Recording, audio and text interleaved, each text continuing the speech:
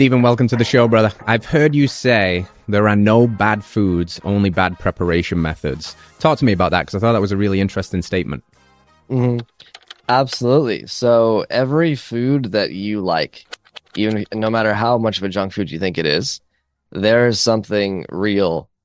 Maybe it's hidden, maybe it's behind the scenes, maybe it's covered up with dust and carcinogenic chemicals, but there's something real underneath there. And all you have to do is sort of chisel away at all the fake crap, and you'll be left with the real thing underneath, which is usually way more delicious, always way healthier, and also most of the time way more harder to make, or way more hard to make, which is why we don't do it, right? That's why we have so much fake food in the first place.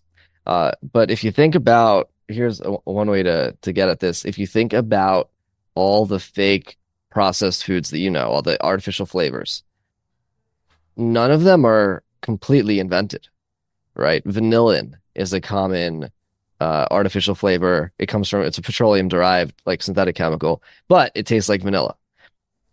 Nutritional yeast or yeast extract it might sound healthy, but it's actually just MSG containing powder that companies who sell vegan products that want them to make them taste like cheese add to make it taste like cheese, even though there's no dairy. So it tastes like cheese. And just go down the list. Every single artificial flavor is trying to mimic something real. And I think that tells us something about what humans actually want to eat.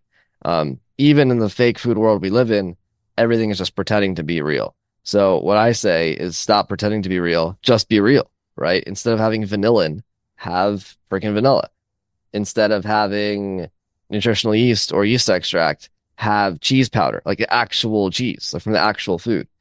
Since all the flavors that you like anyway in your Doritos or whatever else are simply like mimicking real things, stop mimicking and just have the real thing. And that's, I guess, how you can think of the fact that like there are no such things as fake flavors that we like. And then, it's not just artificial flavors that are the problem, of course, all the other ingredients, but you can address every single problem with, the ingredients in your food and then turn something delicious, junky, but fake into something delicious and real. Mm-hmm. Yeah. So I think about the humble French fry is a good example, right? Yeah. A crappy potato fried in some seed oils and put on a table with some crappy microplastic laden salt is very different to an organic potato that you get and you cook at home, maybe even soak it in some water to pull out the starch, and then you fry it in some tallow and you put on some microplastic free, flaky sea salt. Like that's a completely different food, but on paper it kind of looks like the same food.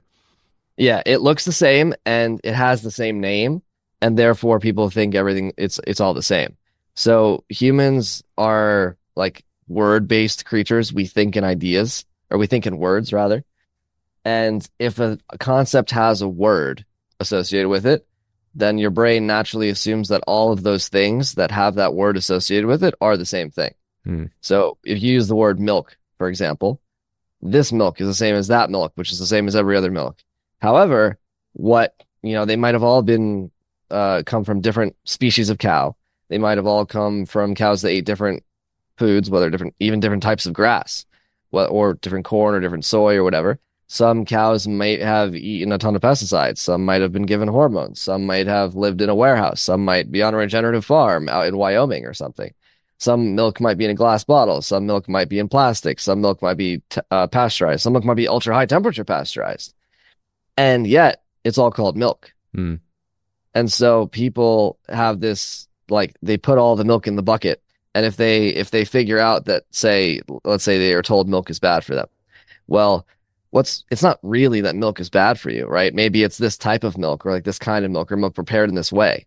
But because we don't have the words to describe all these different variations, we automatically assume that, it's the bad quality is applied to every version of milk. And so all of a sudden, people who are going dairy free because store-bought, ultra high temperature pasteurized warehouse milk is, gave them acne. And now they're going milk free, even though raw pasture-raised regenerative farm milk in a glass bottle from their local farmer would never have caused the same reaction. And so this is like really insidious, and it's like very counterproductive because people are unable to distinguish the good things from the bad things.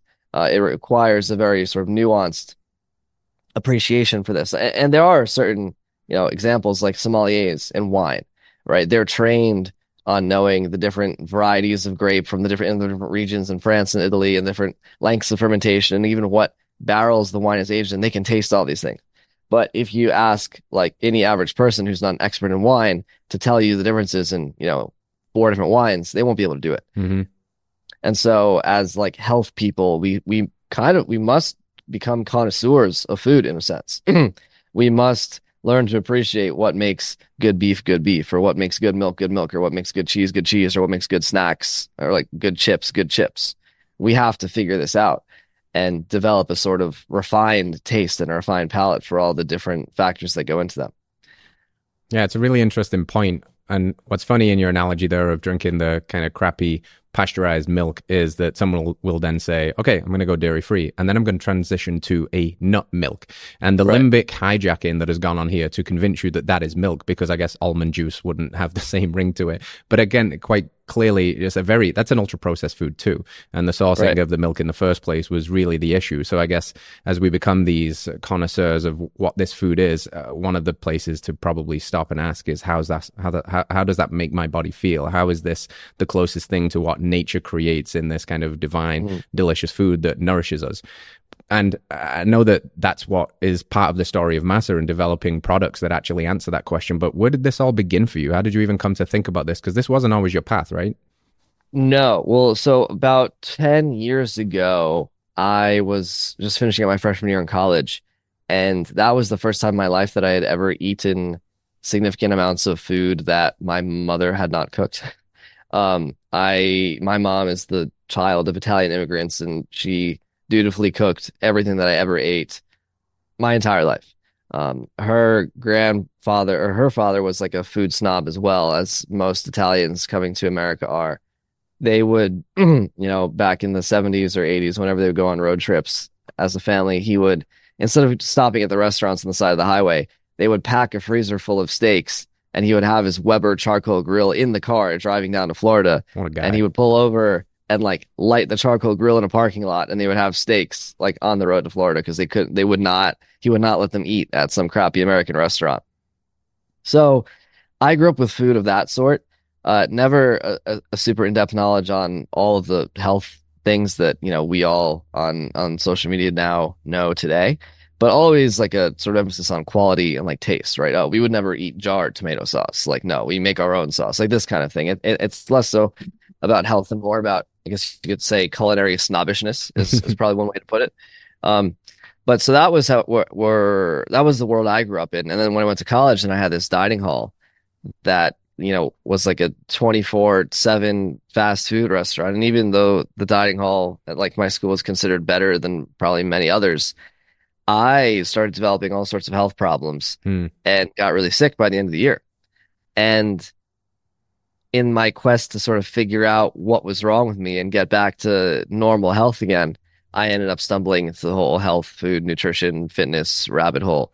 And that was probably around 10 years ago. And then it's just been developing ever since. It's so interesting too how your self-proclaimed probable food snobbery led you away from some of the biggest offenders here, because proud Italians are going to use a good quality olive oil. They're not going to go for some cheap, nasty canola oil. And this is now, you go to college and everything's there, and it's, it's kind of just go ham and have a party, and you're probably getting your first exposure to massive boluses of seed oil. So is this really, even though you probably didn't know it then, would you say that this was the start of the catalyst for eventually what has become MASA Chip, a seed oil free snack company? Absolutely. Because that like sort of knowledge initially and fixing myself, I think I did the paleo diet for the first 3 months of, this little project. I ended up feeling like I could breathe through my nose for the first time in my life. That was one of the additional sort of benefits I felt when I started getting healthy. I could breathe through my nose. I wasn't getting sick all the time. My digestive stress was was much more minimized. And after a few months of this, I was just super convinced at the power of food to affect everything about us, right? The whole cliche, you are what you eat, is 100% true. And like in the sense that every molecule that makes up your body and brain, of course, came from something you ate. You have water molecules in you, and they're going to get flushed out eventually. You have, say, like you breathe in air, but like that's not the air you breathe doesn't turn into your body. That's not true with plants. Trees, for example, breathe in carbon dioxide and that turns into wood, right? They become what they breathe. People become what they eat 100%, 100% of ourselves. And so that's so super true. And it's like, did I want to eat? Do you want to eat? Or do you want to be like a Walmart processed, packaged, artificial flavored thing? Like, why you don't want to be that? You're a human being. Why would you want to be that? And so, I learned more and more about all this stuff. I started fermenting foods at one point. I was brewing kombucha in my college dorm room and like freaking people out when they saw the SCOBY in a jar against the wall. I began making sourdough bread at one point as well. This was like way before COVID ever occurred. And I had a grain mill in my kitchen and I would like mill einkorn and like make sourdough bread in my little tiny oven in the studio apartment that I lived in. I did the carnivore diet at some point for a few months. All of these, and before that, I was like sprouting broccoli seeds, like and sprouting quinoa and all this, like all of these things. And so that was definitely my primary intellectual curiosity, passion over the time frame, if you will. And it was that sort of knowledge that led me to creating my social media accounts.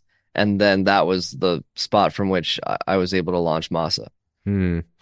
Talk to me about the social media accounts, and then we'll come back to MASA, because your handle is the Really Tan Man, and I want to hear the story about that. And then I want to get into the story about seed oils, a bit of the history and how they can actually really mess up our endeavors to be really tan men. So take us on a journey there. Nice.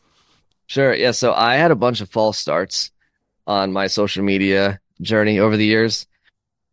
Like I said, this occurred around 10 years ago. And I would say maybe 7 years ago, I started to know enough that I could feel confident like talking about it publicly, but I can never think of a good name.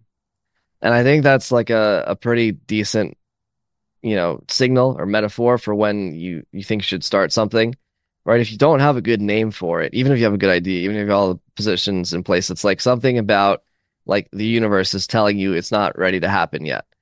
And so I could never come up with a good name. I had tried a few things. Eaten with Steven was one of the earlier embarrassing attempts. There are a few others that we don't need to get into, but I was never able to figure it out until I was talking to a friend of mine who had just started making TikTok videos. This was in 2021. And he was telling me about how many views he was getting on TikTok, all this stuff. Like he was blowing up. Virality was right around the corner, within reach for anyone with a cell phone camera, with an iPhone camera. And so we were brainstorming what ideas I could use for a name. And at this point, I was living in South Florida for probably 2 years, and I was just super, super tan. And I was tanning every single day. Of course, I hadn't been eating seed oils for many years at this point. I was tanning every single day. Naturally, I'm a little bit more olive skinned, if you will, because of the Southern Italian heritage. However, it was definitely different than I am today. I was out there every single day. So somehow my friend just like blurted out like tan, like, things that rhyme with man. I don't know, tan man. My ears kind of perked up and I was like, oh, that's a cool idea. Really Tan Man was available. So I took it. And then I started making TikToks about all the stuff that I cared about. I think seed oils were one of the hot button topics at the time. This is in 2021. And I remember getting into like these sort of TikTok video stitching fights with this one account who kept just defending seed oils. And in her bio, she's like a food chemist. And it's like, dude, you understand, like people watching this, like you understand that her employer is a food company that asks her to do chemical engineering to create fake flavors. And that's not even me being uncharitable. That's literally her job, right? And her title in her bio, I'm just like, this is so ridiculous. Why is this even? Why are people even getting credence to this? But it's true. People believe and people listen to people like that. So that kind of motivated me to keep talking about all this stuff. And eventually, I added an Instagram to the portfolio. A few months later, I started Twitter, and that was around the time when the idea for MASA also came about.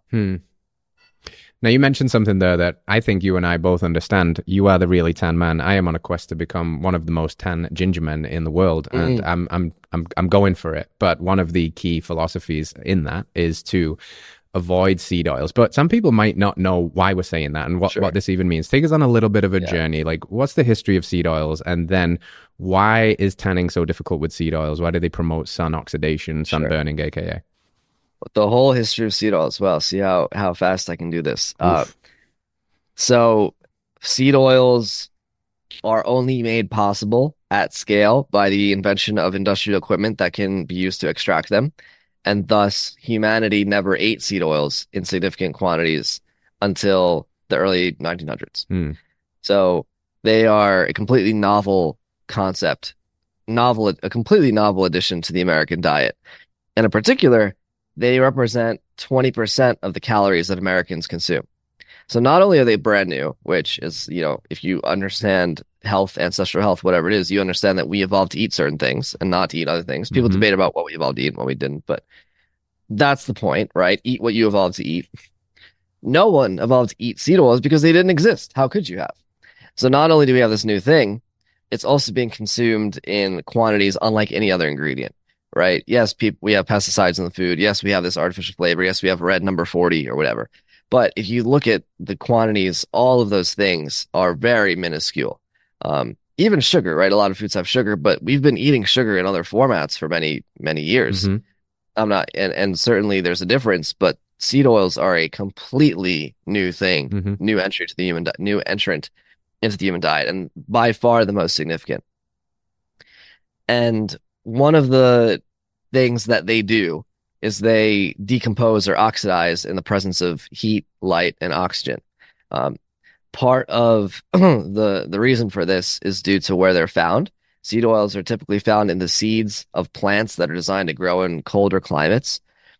Canola rapeseed is the name of the plant for canola oil. Peanut oil is high in PUFAs, but it's not actually that high in PUFAs. And PUFA, by the way, is the type of fat that's in seed oils.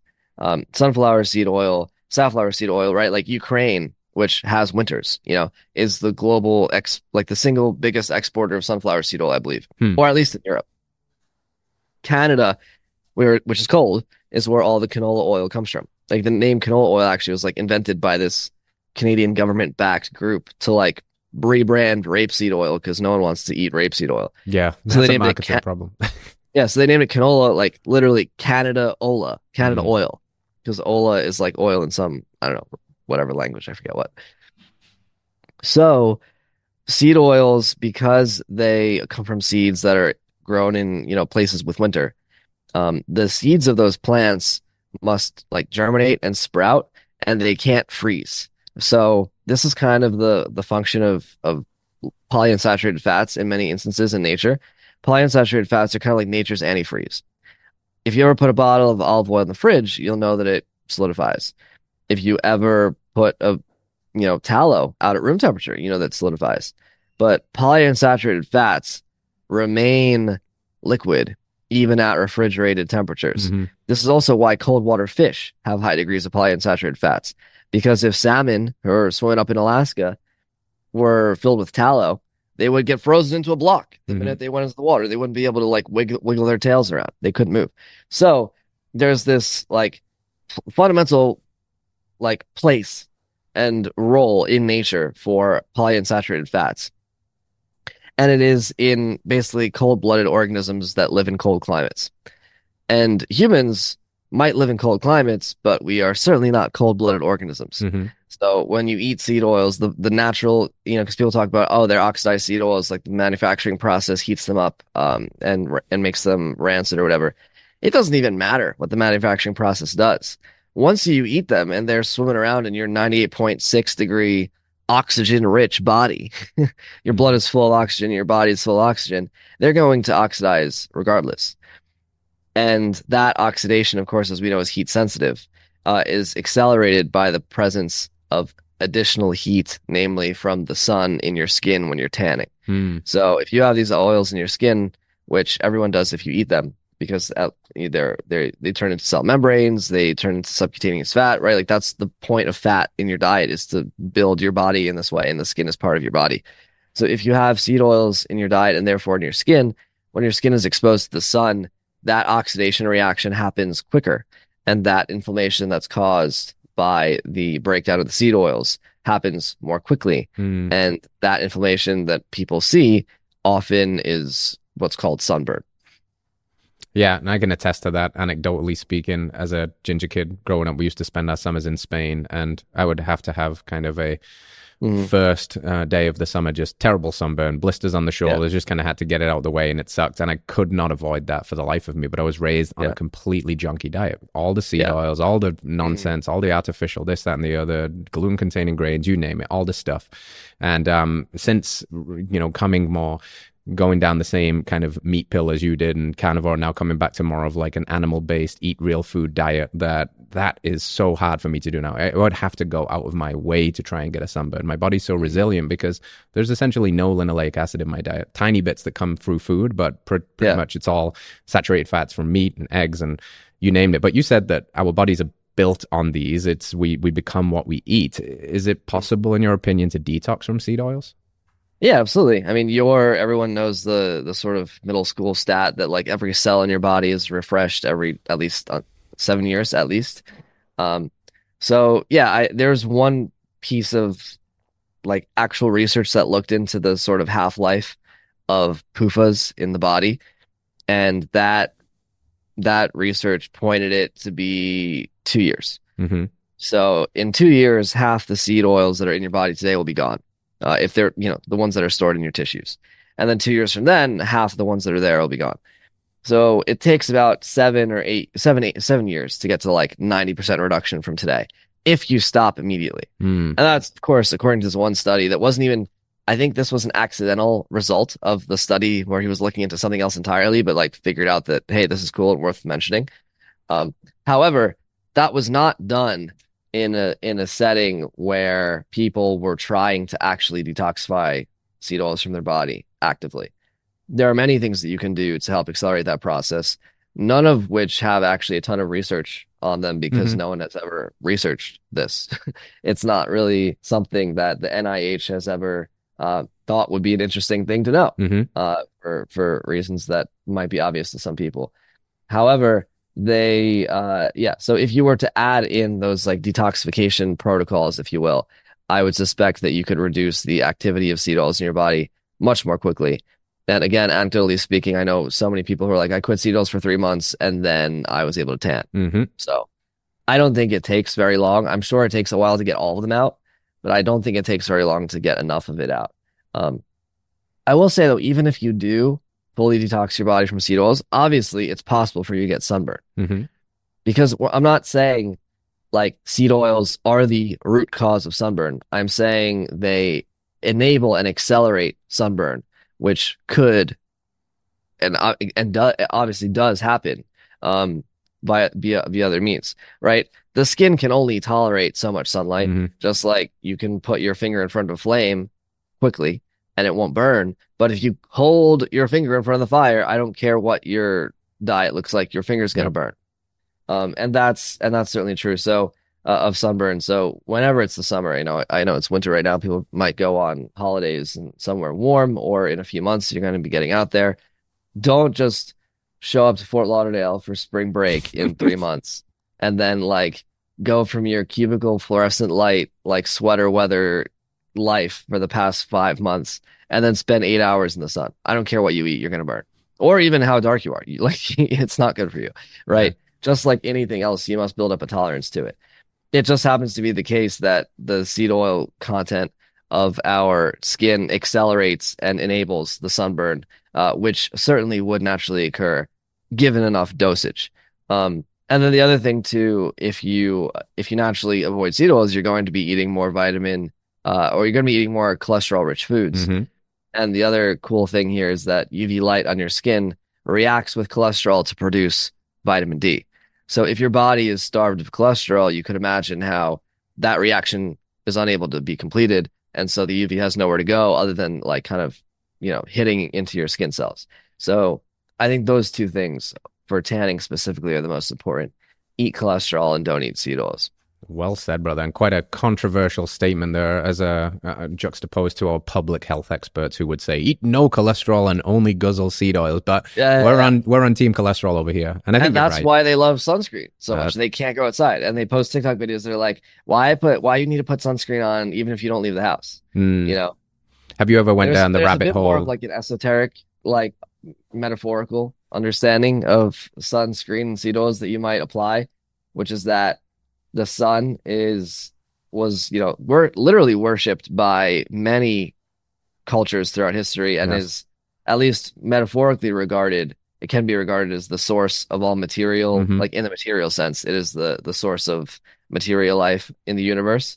It is considered, divine in many ways, and the people who eat seed oils and the associated lifestyle that goes along with them, like what it does to them is it literally makes them unable to meet the source, like the source of life face to face. It's like kind of demonic, right? If you think about it, because it's like a withdrawal from the source of life. It's a withdrawal from divine energies, if you will. So yeah, that's what you're doing when you're sitting in your little office with your sunscreen and cowering behind your fluorescent light bulbs. It's no wonder why these people also have so many other problems. Yeah, no doubt, man. Not only are you disconnecting yourself from source energy, and just, man, anybody, go lay out in the sun for 20 minutes at the appropriate dose and tell me you don't feel better, right? There's nothing that won't be made better by that. But not only are you removing that and that energy, that chi, that prana, whatever you want to call it, but now you're layering on top this toxic sunscreen, which has these known carcinogenic compounds that will oxidize in the sun as well, and oxidize on top of the oxidized linoleic acid in your skin. And you have a pretty good recipe there for the big C, which the experts would tell you is caused by the sun. Maybe it's more so caused by the cancer-causing chemicals that you put in and on your skin and the diet outside of it, etc. Yeah, like, oh, that's a great idea. Let's try to defend ourselves against sunscreen by putting literal carcinogens in our skin.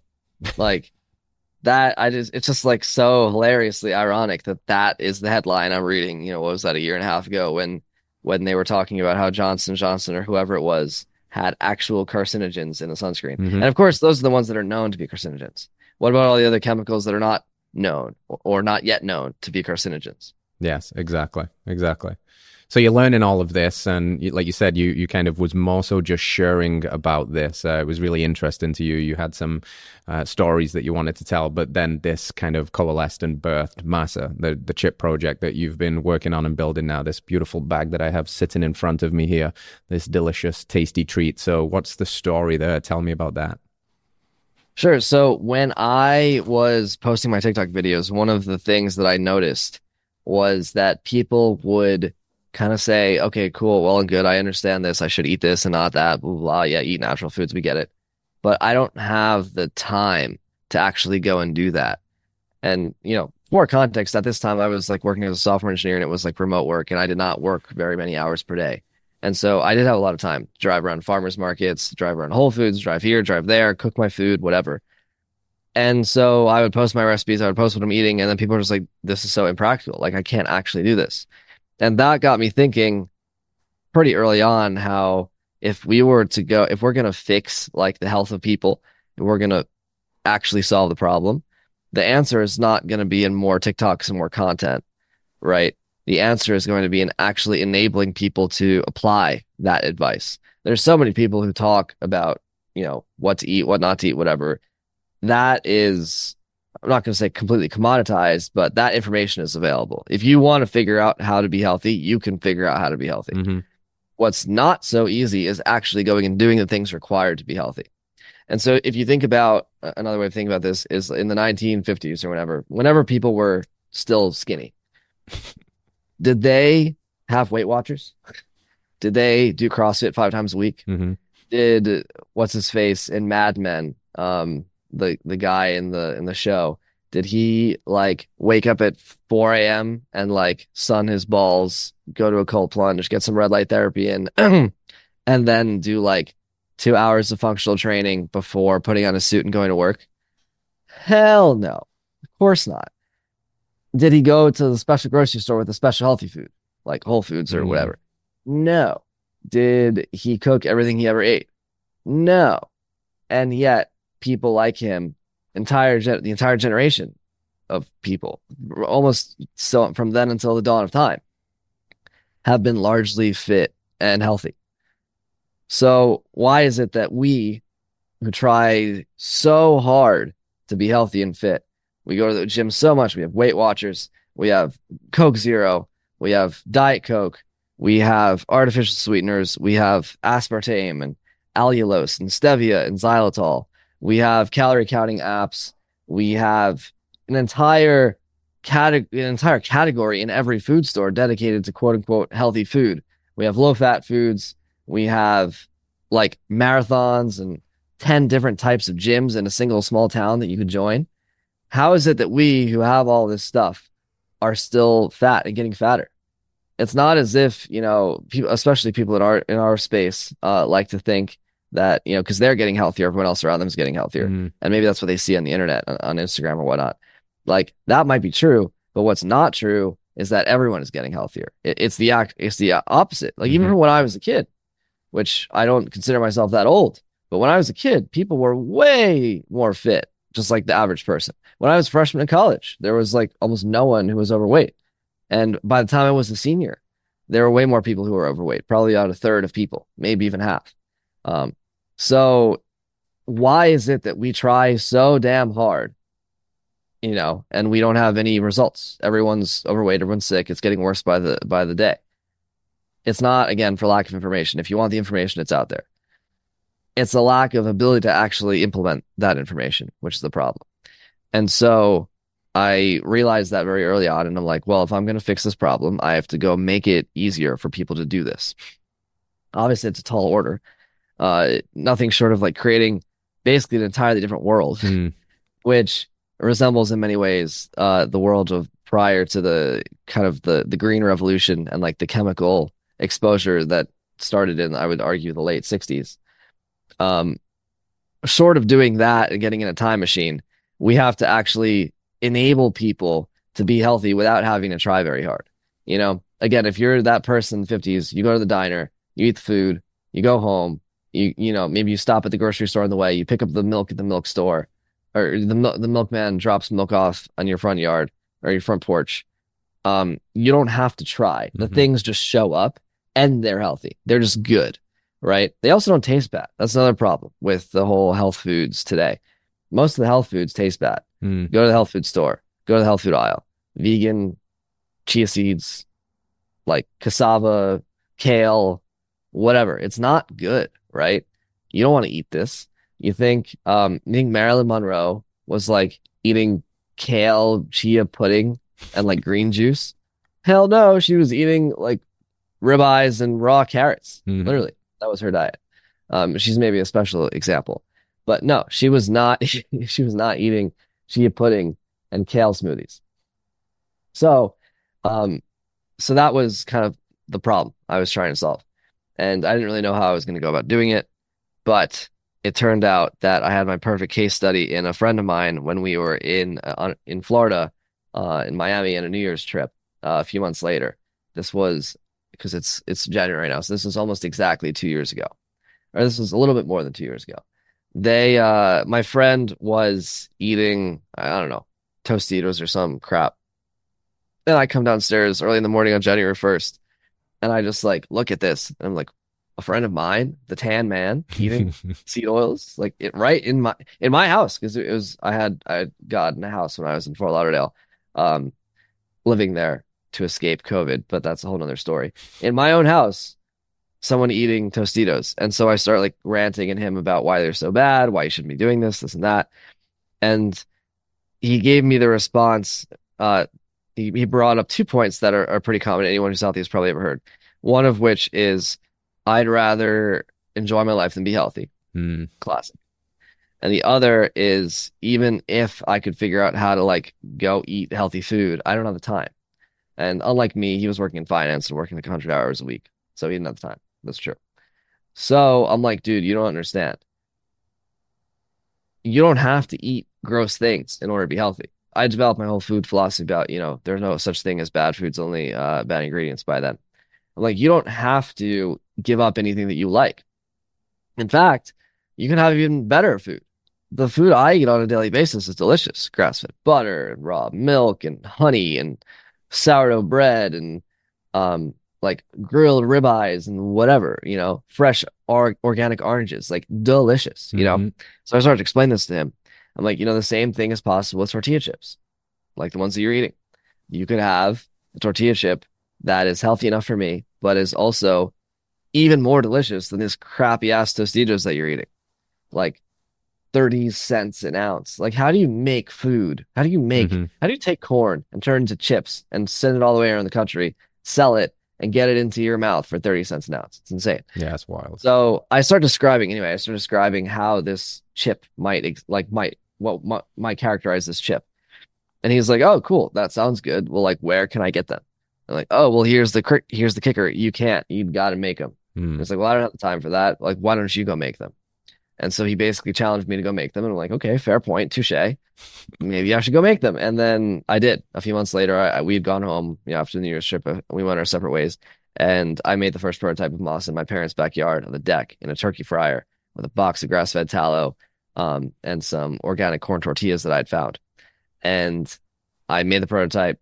They, were honestly shockingly good even for me. Mm. I wasn't expecting that much. I was expecting them to be kind of like beefy tasting and like eh. But they were so good, and I fed them to my extended family. Again, food snobs, right? Not in the health sense, but in like the taste and Hmm. the quality sense. And they thought they were good too. And these are people who have made fun of me multiple times for eating raw liver and beef, and like, lamb testicles and whatever else. So they were telling me that this was a good chip. And that's when I knew this was like super special and we had to go and bring it out into the world. Look at that, man. And the rest, as they say, is history, or evolving history in your case, as you continue to go from Oh, strength to absolutely. strength. Very evolving. Yeah. Tell me about like this. I butcher this word every time. What's it? Nixtamalization? Nixtamalization. Okay. What's that all about when Yeah. it comes to corn? Yeah. So, as I'm sure listeners of this show might be familiar with, when you have seeds, they have their defense mechanisms, or plants in general, but seeds in particular have their chemical defense mechanisms, so they make it difficult for organisms like humans to eat them. Every grain, of course, is a seed, and yet every civilization has built itself off of grains. Hmm. Obviously, meat is very good for us, but it cannot be argued that grains are the thing that enabled civilization to exist. Whether or not, future civilization requires them, not here to Hmm. debate. But it is true that every civilization that has thrived has had grains as a staple in its diet. It's also true that every civilization that's had grains as a staple in its diet has developed a unique way of preparing that grain that allows it to be most easily digested Hmm. by the people that are eating it. So the Europeans, of course, invented, or the Egyptians, or the Babylonians, whatever, Western culture invented sourdough fermentation. Hmm. And so they made sourdough bread, and that's why bread exists, and that's how you get Egypt and Samaria and, Europe. Uh, you have rice in Asia, which of course is usually soaked and then boiled. So the act of soaking it and boiling it in water is the thing that cooks it, and gets the anti-nutrients out of it such that it's able to be digested. And in Latin America, you have corn, which was nixtamalized.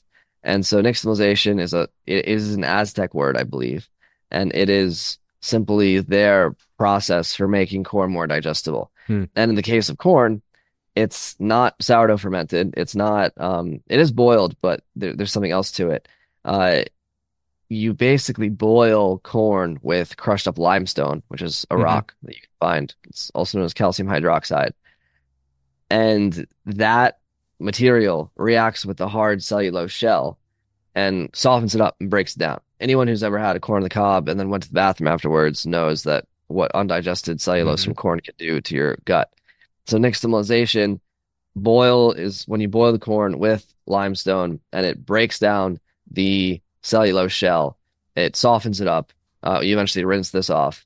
And it does a few other things to the corn, like getting rid of mycotoxins. I think it activates some form of, I think it's vitamin B1 or Hmm. B3, I forget which one. And it makes certain other amino acids more bioavailable. But the main thing is like the cellulose, and of course the phytic acid and other anti-nutrients. And then after you boil it, you rinse it off, and then you crush it up into like a paste, and you flatten that paste out into circles, and that's what a tortilla is. Hmm. And that's what the Aztecs invented, who knows how many thousands of years ago. And that's how you eat. That's how you prepare digestible corn. And that's what we do, which is not at all what many of the common tortilla chip brands do that people are familiar with. Wait, so Doritos is not doing this process? No, no, they're not. This explains the moniker of like the ancient crunch. You're really pulling in this ancestral wisdom. So Yeah. now you're left with a easily digestible, far superior, nutritionally dense, and then you're frying it in a great oil, and then you're basically adding some flavorings like salt or some organic chili powder, etc. And there you have MASA Yes. chips. Yes, absolutely. All of the, couldn't have said it better myself. All of the spices, that's another thing too. It's like the small details matter here. Like we had a lime chip. That was our second flavor that we launched. And I thought it was going to be easy because every, chip brand has a lime flavored chip. And I guess I was a little bit naive when I thought we could do it too so easily. Because what I didn't realize was what the ingredients for those lime chips actually consisted of. And there's basically three things that go into the lime flavor of 100% of lime flavored snack products that you can find.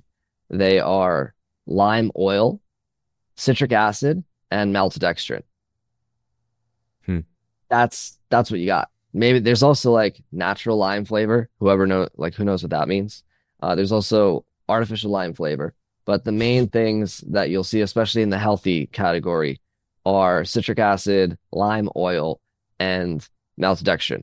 And I'm like, trying to find lime powder to buy so I can put on my chips. I'm like, what the hell? Where's the lime powder? There is no lime powder. I found, again, lime oil. I found a bunch of citric acid. I found a bunch of maltodextrin, but I did not find the powder of limes, if you will, to be as explicit as possible. So we had to set about literally powderizing limes ourselves, like buying bushels of organic limes and like turning them into powder. When I first started this, the best answer we came up with was slicing and dehydrating them and then grinding it into a powder, which we are still doing. But very shortly we are going to switch to freeze drying because that preserves more of the nutrients in the final process. But yeah, you have to turn it into powder somehow, and it's not that trivial. And that's why I suppose other brands that are less food snobbish than I might be, will settle for all sorts of like fake flavors with something just as simple as a lime chip. It's not even like a complex blend of spices. It's one flavor. Well, it doesn't sound like, I guess you're inventing supply chains in some way, right? You're having to completely reinvent the wheel, which is probably why these other companies won't do it. Why would they? It's already set up in place. They don't care. They're just trying to turn a profit. It's a very cheap kind of gross food, and probably the person that's eating it really doesn't care either because they're pursuing mouth pleasure. Whereas your consumer's different with this chip. They're willing to pay a bit more of a premium price. Everything is pretty intentional, it seems, from the outside looking in. The kind of marketing, the vibe of the Instagram, the packaging of the actual product itself. I think I've heard you describe it's almost like you want it to be seen as a flex. It's an item. It's a designer item. It looks good. It looks much better than your Cool Ranch Doritos or whatever the heck they're called. So tell me a little bit about that, the marketing, the vibe, the kind of ideal client you're looking at when you think about MASA. Sure. Yeah, so making this product is obviously a challenge. I can make it myself, and my wife can make it, and we can have chips every now and again for dinner. But it's not that easy. People like to say, "Oh, I made tortilla chips at home," and it's like, I saw the pictures on Instagram. No, you didn't. Right? Getting masa harina flour and then reconstituting it with a little bit of water and putting it on your pan and then like baking it in the oven. That is not a MASA chip. It is like, it's okay, but it's not that good. And it's a lot of work for what you get. So we have to actually sell this product. We have to do it well. We have to do it right. Making it at home does not cut it, right? This goes back to my whole thing about making food convenient. You have to just be able to go to the store and buy it, not go do something crazy at home in your little, mad scientist kitchen lab. You have to just be able to go out and buy it. Now that poses a problem because you can't go out and buy this, and there is no factory that you can go out and buy it from, even if you wanted to start it. That's one of the reasons why it took so long to get off the ground. We had the idea in January and we sold our first bag in July. And the reason why is because we spent 4 months trying to look for a factory that could make it for us. I called every single chip factory in the country, and none of them would be interested or able to make this product. Mostly because of the tallow, right? But even still, the whole nixtamalization process, that's not done by Mm-hmm. most chip manufacturers. Most chip manufacturers grind up the corn into flour and then add limestone into the flour and then mix it all with water into the dough. And they never actually rinse the lime out. Like they don't Mm. actually boil it. They don't do the process. They don't do the thing. It's like let's say you could think of it as like putting yeast in making bread instead of sourdough that takes Mm-hmm. like 2 days to ferment, whatever. It's like putting yeast in bread. It's a shortcut. But it doesn't do the same thing. Just like how sourdough actually deactivates most of the gluten content found in the bread itself, and yeast doesn't. So does nixtamalization actually do change the corn in like useful ways that this other cheating process doesn't. So yeah, we spent like 3 or 4 months trying to find a factory to do it for us. And then we realized that no one wanted to do it. Some guy even was like, "Oh, if it was coconut oil, I could do it." I'm like, "Dude, Mm-hmm. I'm frying my corn chip in coconut oil. That's like, first of all, it would taste terrible. Second of all, frying things in coconut oil actually feels greasier. I don't know if you ever tried it, but they always come out greasy. Like plantain chips that you can Mm-hmm. buy, so greasy. And third of all, I'm not importing coconut oil from the Philippines, like across the Pacific Ocean, driving it all the way up to New Jersey Mm. just so I can like make some tortilla chips. No, like that's so lame. We need to make this with like locally available materials. That's a whole other thing. So anyway, we had to make it ourselves. That was the punchline. And making fried foods at, small scale, even small scale is very labor intensive. Mm-hmm. From the first day of production, there was me, there was my dad, and there were, I think, 2 or 3 other people, one of whom was a friend that I had roped into helping me. And so even from the first day, we had like a staff of like 5 people having to make these chips and put them in bags and package them and all this other stuff. So that is obviously a very expensive endeavor, Mm-hmm. coupled with the fact that, for example, the lime powder, we've been making it in-house, so I don't even know how much it's costing us. But we're finally able to find someone with the right equipment and the right process to do it for us. The lime powder will cost $40 a pound, like for a spice Mm-hmm. that we're dumping all over the chips. Mm-hmm. Um, the Cobanero chili itself, that chili powder, I think is around $20 a pound. And that's like this super exotic chili grown only in one region of Guatemala by these farmers that have been there for like centuries. Yeah. And even still, lime powder is like more than twice the price. So it's like this whole thing is obviously very expensive.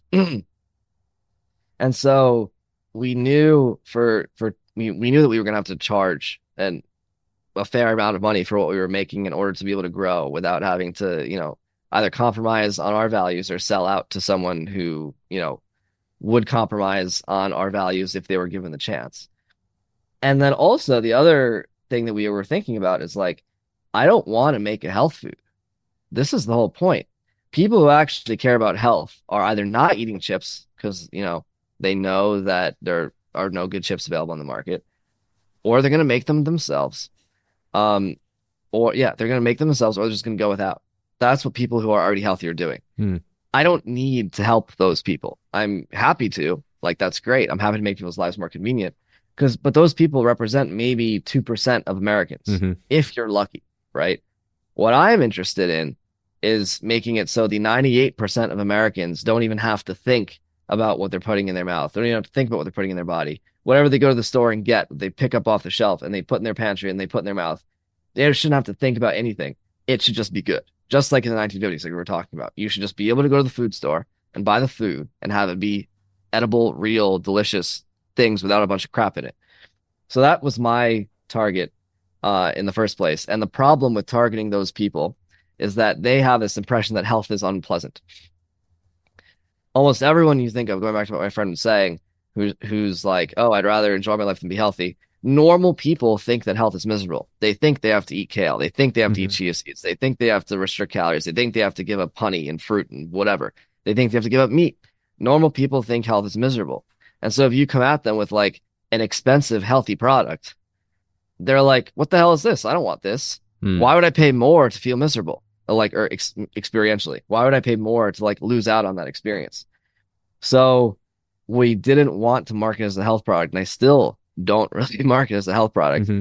I market it as like more, it's like if you had standards, if you're someone with standards, if you wear, wool sweaters in the winter and you wear leather shoes, when you go out, you only drink out of the finest glassware and you only, have wooden furniture in your home. You're someone with standards and an eye for quality. What chip would you eat? You wouldn't. Would you eat Doritos? Like that's disgusting. Like it's Hmm. demeaning. It's like below you almost. Why would you stoop to that level? Would you eat Tostitos? Of course not. You have standards, right?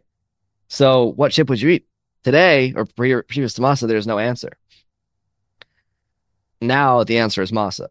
And the other function of this, of course, is that by making Masa into an item of renown, if you will, or some amount of prestige, whatever you want to call it, it's considered desirable. It's considered, dare I say, fancy Hmm. or sophisticated or elegant.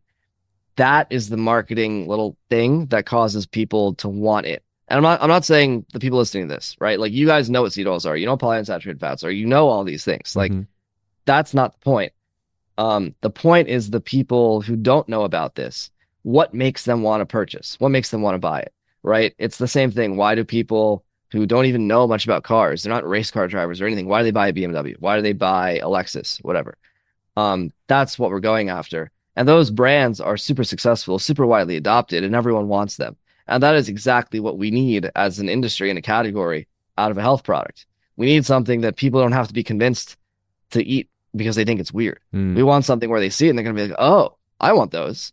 And it just so happens to be healthy. Sneaky, sneaky, sneaky, right? Hmm. And that's my goal. And that's, beyond Masa, that's what we're doing with other products as well. And we'll be doing across the grocery store is like the thing that people want because they think it's cool happens to also be the thing that is healthy for them and will make them fit and achieve their goals and whatnot. And the beauty of it is they don't even have to know about it. And that's Yeah. the idea. Yeah. No, I'd love that, man. And as you were talking, I was thinking about that long term vision. It was cool to hear you tease that that's something else that you're going to continue working on. As you think back to the stores, the supermarket shelves in the 40s, 50s, and 60s, that the food was just far superior than it is today, and that was reflected in Yeah. the health of our population. Do Yeah. you envision that that's possible again in the future? Obviously, right now the incentives are very broken, but something has to change. And if not you, Yeah. who, right? If not this, then what? Yeah. And how is this a hopeful vision for you? Is this a ripple effect thing? Do you think that other Yeah. people will follow the path? Well, it's absolutely possible and to return with a V, if you will.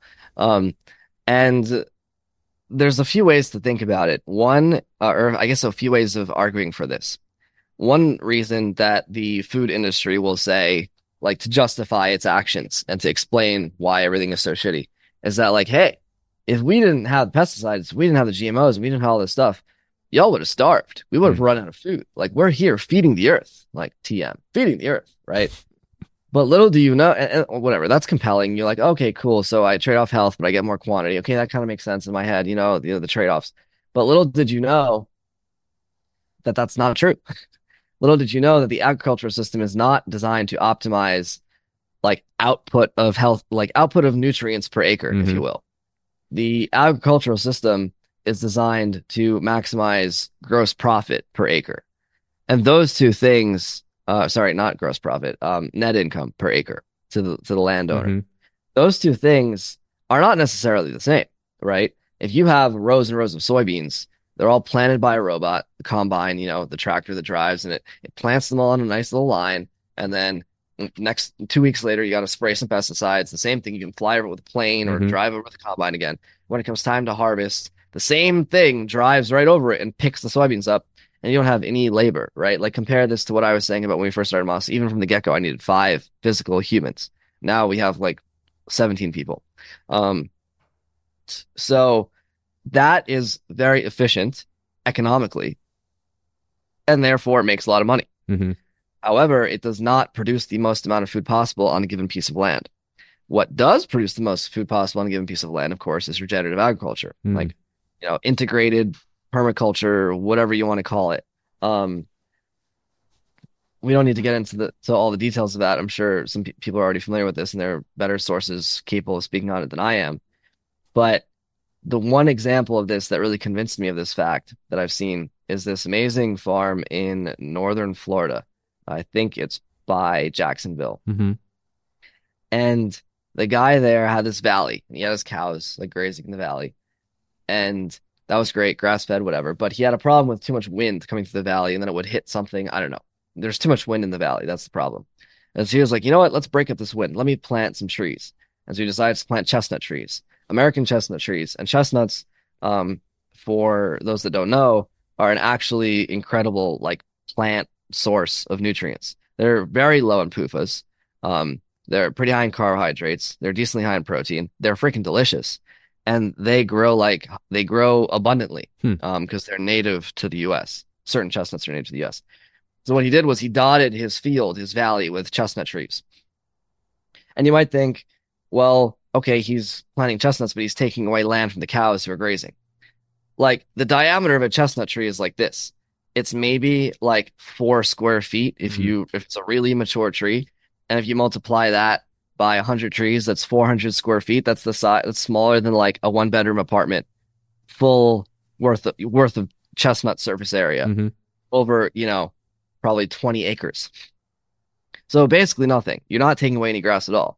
But what do you get instead? You get metric shit tons of chestnuts, fertilized by cow poop, organic, that you can sell to whoever. And you don't take anything away from the other productivity of the land. And that is why regenerative agriculture kicks ass. If you were to plant soybeans on that 1 acre, then, you can't plant corn there, right? If you're going to plant corn there, you can't run cows through there. But if you're going to do what we just talked about, if you're going to have your cows running through your valley, you can plant your chestnut trees on top of it and get it in addition. It's like multiplicative. And if you're going to then have your chickens, your pasture-raised chickens running through this pasture, eating the rotten chestnuts, eating like the bugs that are in the cow poop, that's like now you get eggs and you get chickens. That's like an entire 2 other categories of food that's super high quality that you can then sell. And it's like nothing that you added onto this took away from anything else. And so if you run land in that way, the actual productivity per acre is massive, like especially productivity measured in nutrients and not like pounds of food. The productivity of nutrients per acre is massively increased. And if you think about like just driving around the US and think about like, okay, yeah, we have a lot of people, we make a lot of food, but think about how much land is not doing that. Yep. Think about how many more people even, and I'm not saying the world needs more people or less people. We're not here to discuss population or anything, but think about how many more people you could theoretically feed with higher quality food if you were to farm every acre in this way. Even in the suburbs, right? There are some incredible urban gardens I've seen where people can grow like their entire family's year's worth of produce in a single like 1/10 of an acre plot of land in the outskirts of a city. Land is shockingly productive. Yes. However, the only caveat here, of course, is that you require a lot of humans to attend to this whole thing. But that can be fixed, certainly. So I guess to answer the initial question and to give a little bit of defense for it, yes, obviously we can create a food system that makes food of this quality and is able to produce it in quantities large enough to feed everyone or even more people. The only question, of course, is one that aligns the resources and incentives of the people within the system to actually get this done, as opposed to what we currently have, which is, maximizing net income per acre over, large scale agriculture. But I don't know. Does that answer the question? It does. And it's really, I think it's very powerful, actually, this reframe. You hear all the time this nonsense, just regurgitated, the regenerative agriculture isn't sustainable or scalable. And I'm like, it's literally the most sustainable, scalable thing ever. You're just saying that because it is a threat to the current systems, the systems that won't have such a monopoly. When they say scalable, what they mean is, and here's some, I guess, business math for listeners. When they say scalable, what that means in this context is like, can you sell more crap without having to spend more money to sell the more crap, or without having to spend much more money? Like, does the amount of stuff that you're selling grow at a rate greater than the rate at which your costs grow? And that's what they mean by scalable. And they are right in that sense. They are right in the sense that in order to harvest more acres in this way, you need more people to do that harvesting and planting and maintenance. There are certainly efficiencies to be gained, obviously. And another cool thing, there's like technology that can actually like help with this significantly. Technology that doesn't actually change the food itself, but helps you farm, right? You can have drones that like you're able to fly over your own property and see exactly what the state of your cows and wherever everything is, see it all from a little aerial view with like a $300 drone. That was never possible Hmm. for American farmers a few hundred years ago. Another fun one, refrigeration. Like freezing and refrigeration is awesome. It's like it's what allows us to have raw milk and not live on a dairy farm. Hmm. And this is in part the reason why it's like a sad accident of history that pasteurization was invented before refrigeration. Because if refrigeration had been invented first, we would have been able to produce milk out in the countryside, truck it into the city on refrigerated cars, and then distribute it Mm. to the populace. And there would have never been a need to farm the cows directly in the city itself, of course, where they are not meant to be, and thereby making the milk poisonous and therefore toxic. We would never have had to need that, and we could have just had refrigerated milk the whole time. So, I mean, something as, seemingly innocuous as refrigeration helps us a lot. Like the computer management of like all of your inventory and all of your, all of the predictive things that can help you do to make good judgments as a farmer. Nutritional soil sample testing, how easy and accessible that is. Even having little ATVs that you can drive around that are like convenient instead of having to like ride everywhere on, horseback or something. Although maybe horseback is more efficient if you think about it. But point is, there is a lot of technology that we now have today that kind of enables regenerative agriculture, which most people think of as like old school farming. And Hmm. by old school, I mean like hundreds of years old school. But you can actually use technology in a way that doesn't harm the quality of the food and allows you to produce the same amount of output with less human input. Mm. That's a super refreshing take, man. I think Stephen from MASA for the head of the FDA. Let's go. Death to Big Dorito. Let's get MASA in Maybe there. after I retire to chairman of Ancient Crunch, I can go run for the FDA. That sounds good. Let's go. Amazing, brother.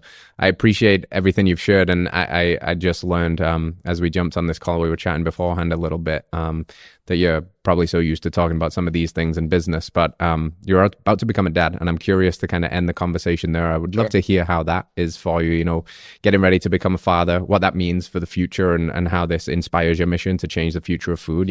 Our kids inherit this world and hopefully their kids too. And hopefully we don't fuck it up too bad. So what's everything like, on the precipice of becoming a dad and that kind of rite of passage and how you doing it? How you planning on raising this little awesome human? Sure. Yeah. Wow. Quite a heavy question. Honestly, I've said this before to like when we talk about it to my wife or friends or whoever asks, like I doubt it will actually like hit me or become super relevant in my psyche until it happens. Hmm. Not gonna lie. Um, which I think that is seemingly what I've heard from other fathers as well. It's Yeah. like it doesn't hit you until it hits you. Yep. So I'm just like trying to make sure that my wife and the baby are healthy and cared for until it inevitably happens. And I'm sure I'll have a lot of many different things to say on it. But as for actually, like how we're gonna raise it and stuff, I mean, she's 7 months pregnant. We haven't been to any doctor yet. We don't plan to go to any doctor yet. She's fine. The baby's great. Like she's hanging out, eating a lot, Hmm. like doing her, having her pregnancy symptoms, here and there. But all in all, it's like we got pregnant super easily. The pregnancy so far has been super easy as far as, from what I've heard of other people or other Hmm. women, like the difficulties they face. And I can't help but think it has to do with like just the health, right? That's what Hmm. that's what everyone talks about, right? You're maximizing your body's ability to do its thing as you get healthier. And a big part of human bodies doing their thing is reproducing. And I don't think, and I'm sure if people have not read Weston Price's book, Hmm. Nutrition, Physical Degeneration, I'd highly recommend it. His study of pre-modern, pre-industrial people and like what they ate and how they lived and how they were healthy and whatnot. It talks about childbirth a lot, and it's always in like it just happened, Yeah. right? There's an anecdote like that I remember. I read this book like years ago, by the way, and I still remember this.